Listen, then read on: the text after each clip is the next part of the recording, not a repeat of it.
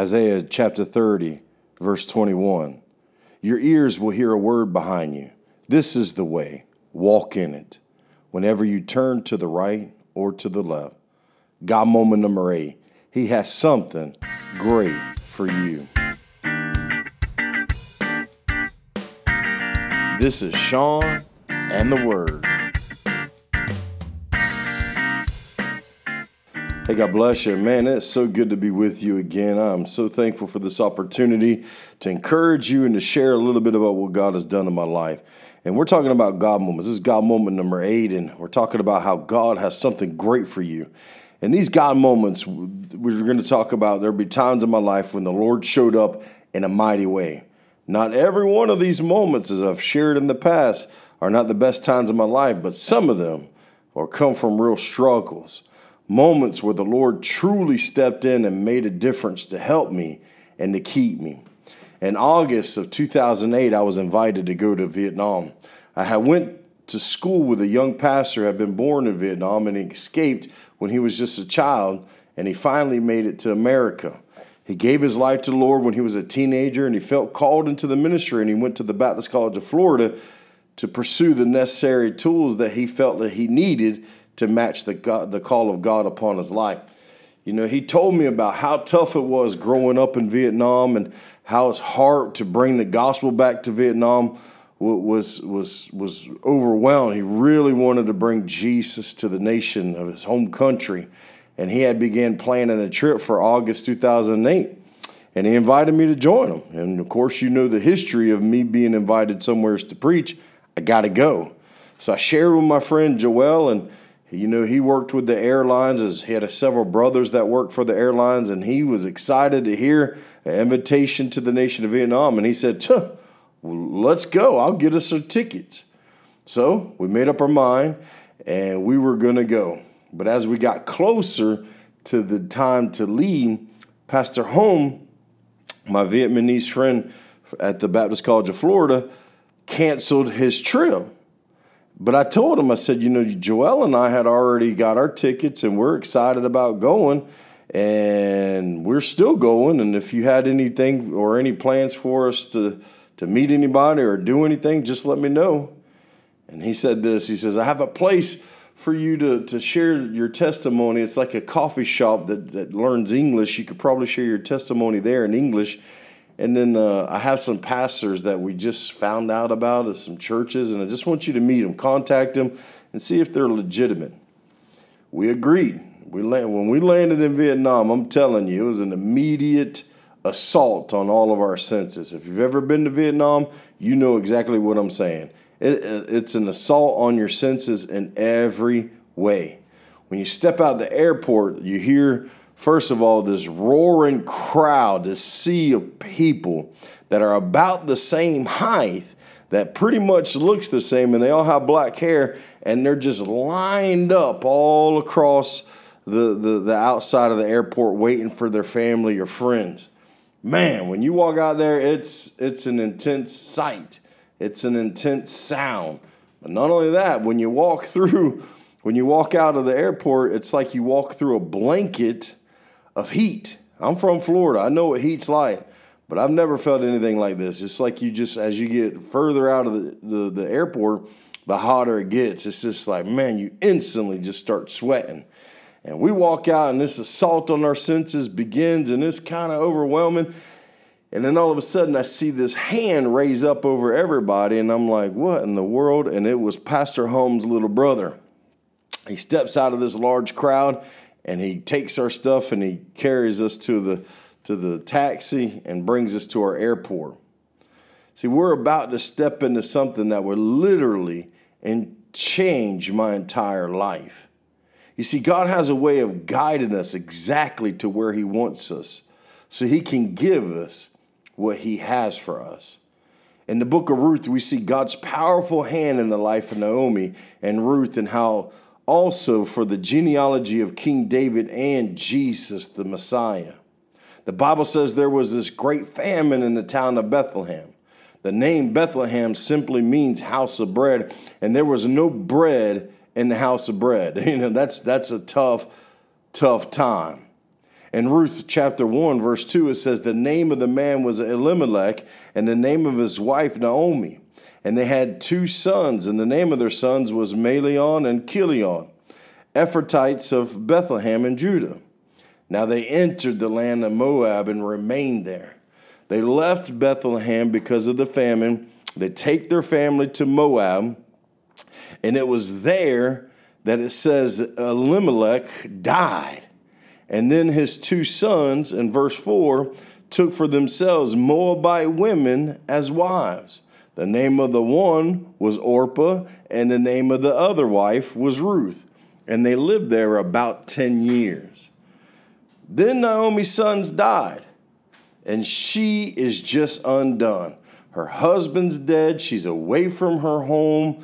She's in a foreign land. Her husband dies, but she has 2 sons. The sons could be providers. Her sons could be a future. Her sons could be hope, but yet they die. Now she's just undone. She just couldn't take no more. She decided to return back to her hometown of Bethlehem and told her daughter-in-laws to return back to their homes. Well, Orpah kissed her and left. But the Bible says Ruth clung unto Naomi and promised Naomi that where she went, she would go. And who Naomi's God was would be her God, and her people would be Ruth's people. You see, Ruth clung to the commitment and to faithfulness. She was loyal.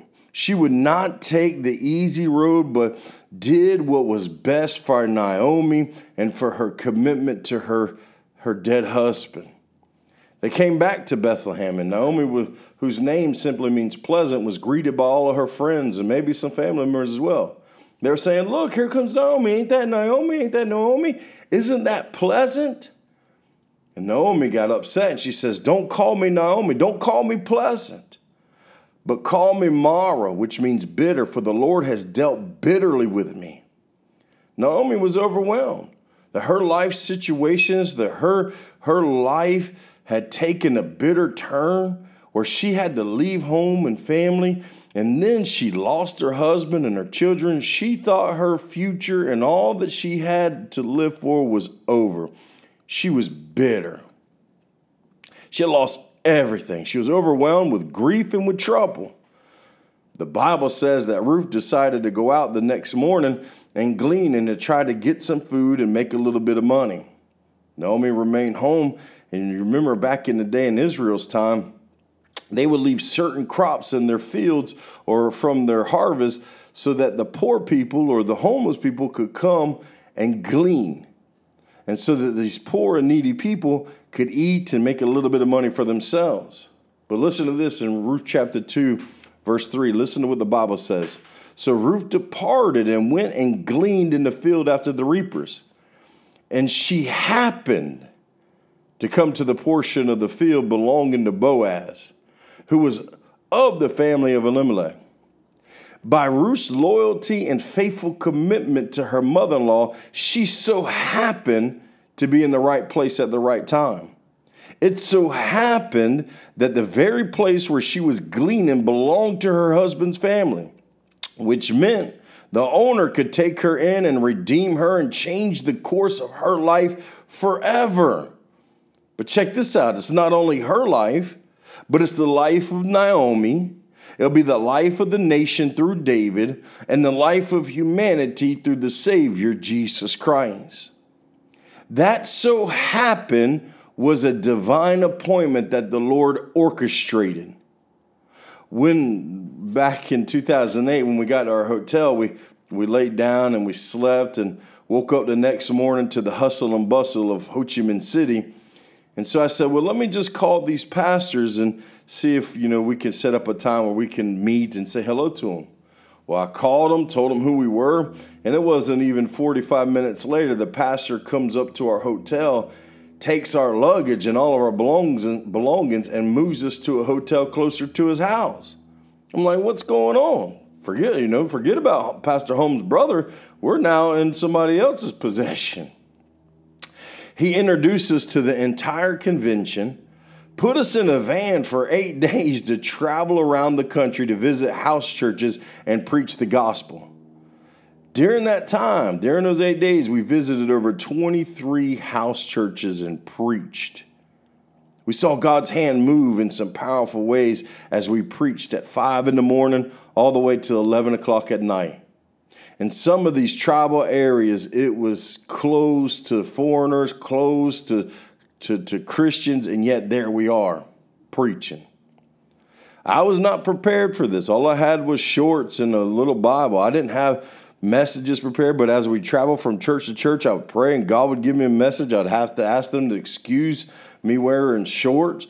I wasn't prepared. But God was moving. We ended up in a fishing village, a small fishing village in the South. And we met this pastor. He was a tall pastor with a big smile. They called him Pastor Smiley. And he had this thriving small church in his house. Some young people, he brought some young people, some young leaders, some young men, and even a young lady to come and study the Bible at his house. And he taught them how to learn and to serve the Lord. Some of the young leaders spoke a little bit of English, and we chatted. And this young lady was there as well. And she was about 18, almost 19 at the time. And we had met her earlier when we first met all the convention people in Saigon. See, she had been serving the Lord, helping this Korean missionary in Ho Chi Minh City. And we had met her, but she had came back to the church because that's her hometown and that was her church. And she wanted to be there when we arrived. So we chatted, we had some tea and some snacks. And then I was asked to pray over all of the young leaders. All the young leaders gathered, and I began to pray for them and anoint them with oil. And as I got to the young lady, I felt such a powerful anointing as I was praying for her. And I began to pray, Lord, that you would use her to go to the nations and preach and be a tool in your hand, oh God. After I got done finished praying, I'm telling you, I felt the Lord lead me to this. I grabbed my Bible and I wrote in the front of it, I used this Bible to preach around your country. I pray you use it to testify and preach around the world. And I handed it to her. Little did I know that the Lord so happened to brought me to that small fishing village to pray for this young lady and hand her my Bible and then find out that I would be the answer to that prayer for her. For that young lady so happened to be my future wife. And her and I would travel all over this world preaching and sharing the love of Jesus together. You see, one act of obedience, one step of faithfulness, one moment of loyalty could bring you to the very place that could change your life forever. God still deals in the it so happens. He has something great for you. Just keep going. Keep trusting. Stay loyal to Him and to His plan for your life. And see and hear. This is the way. Walk in it. Father, we love you and we thank you. We thank you for your promises. We thank you for your faithfulness. God, we thank you that you are in complete control of our lives. And Lord, you still orchestrate this it so happens. God, not only to touch our lives, but to touch history, to touch nations. God, I just pray, Lord, that even today, that you would cause your goodness to pass before the eyes of your people and remind them of the it so happened times in their life where you put them where you wanted them, that was the way and we walked in it. Bless your people, Lord. In Jesus' name. Amen. Amen. Amen. Amen. Well, God bless you. We love you. God bless you real good. God bless you all the way, and we love you. And we'll see you next time on Sean and the Word.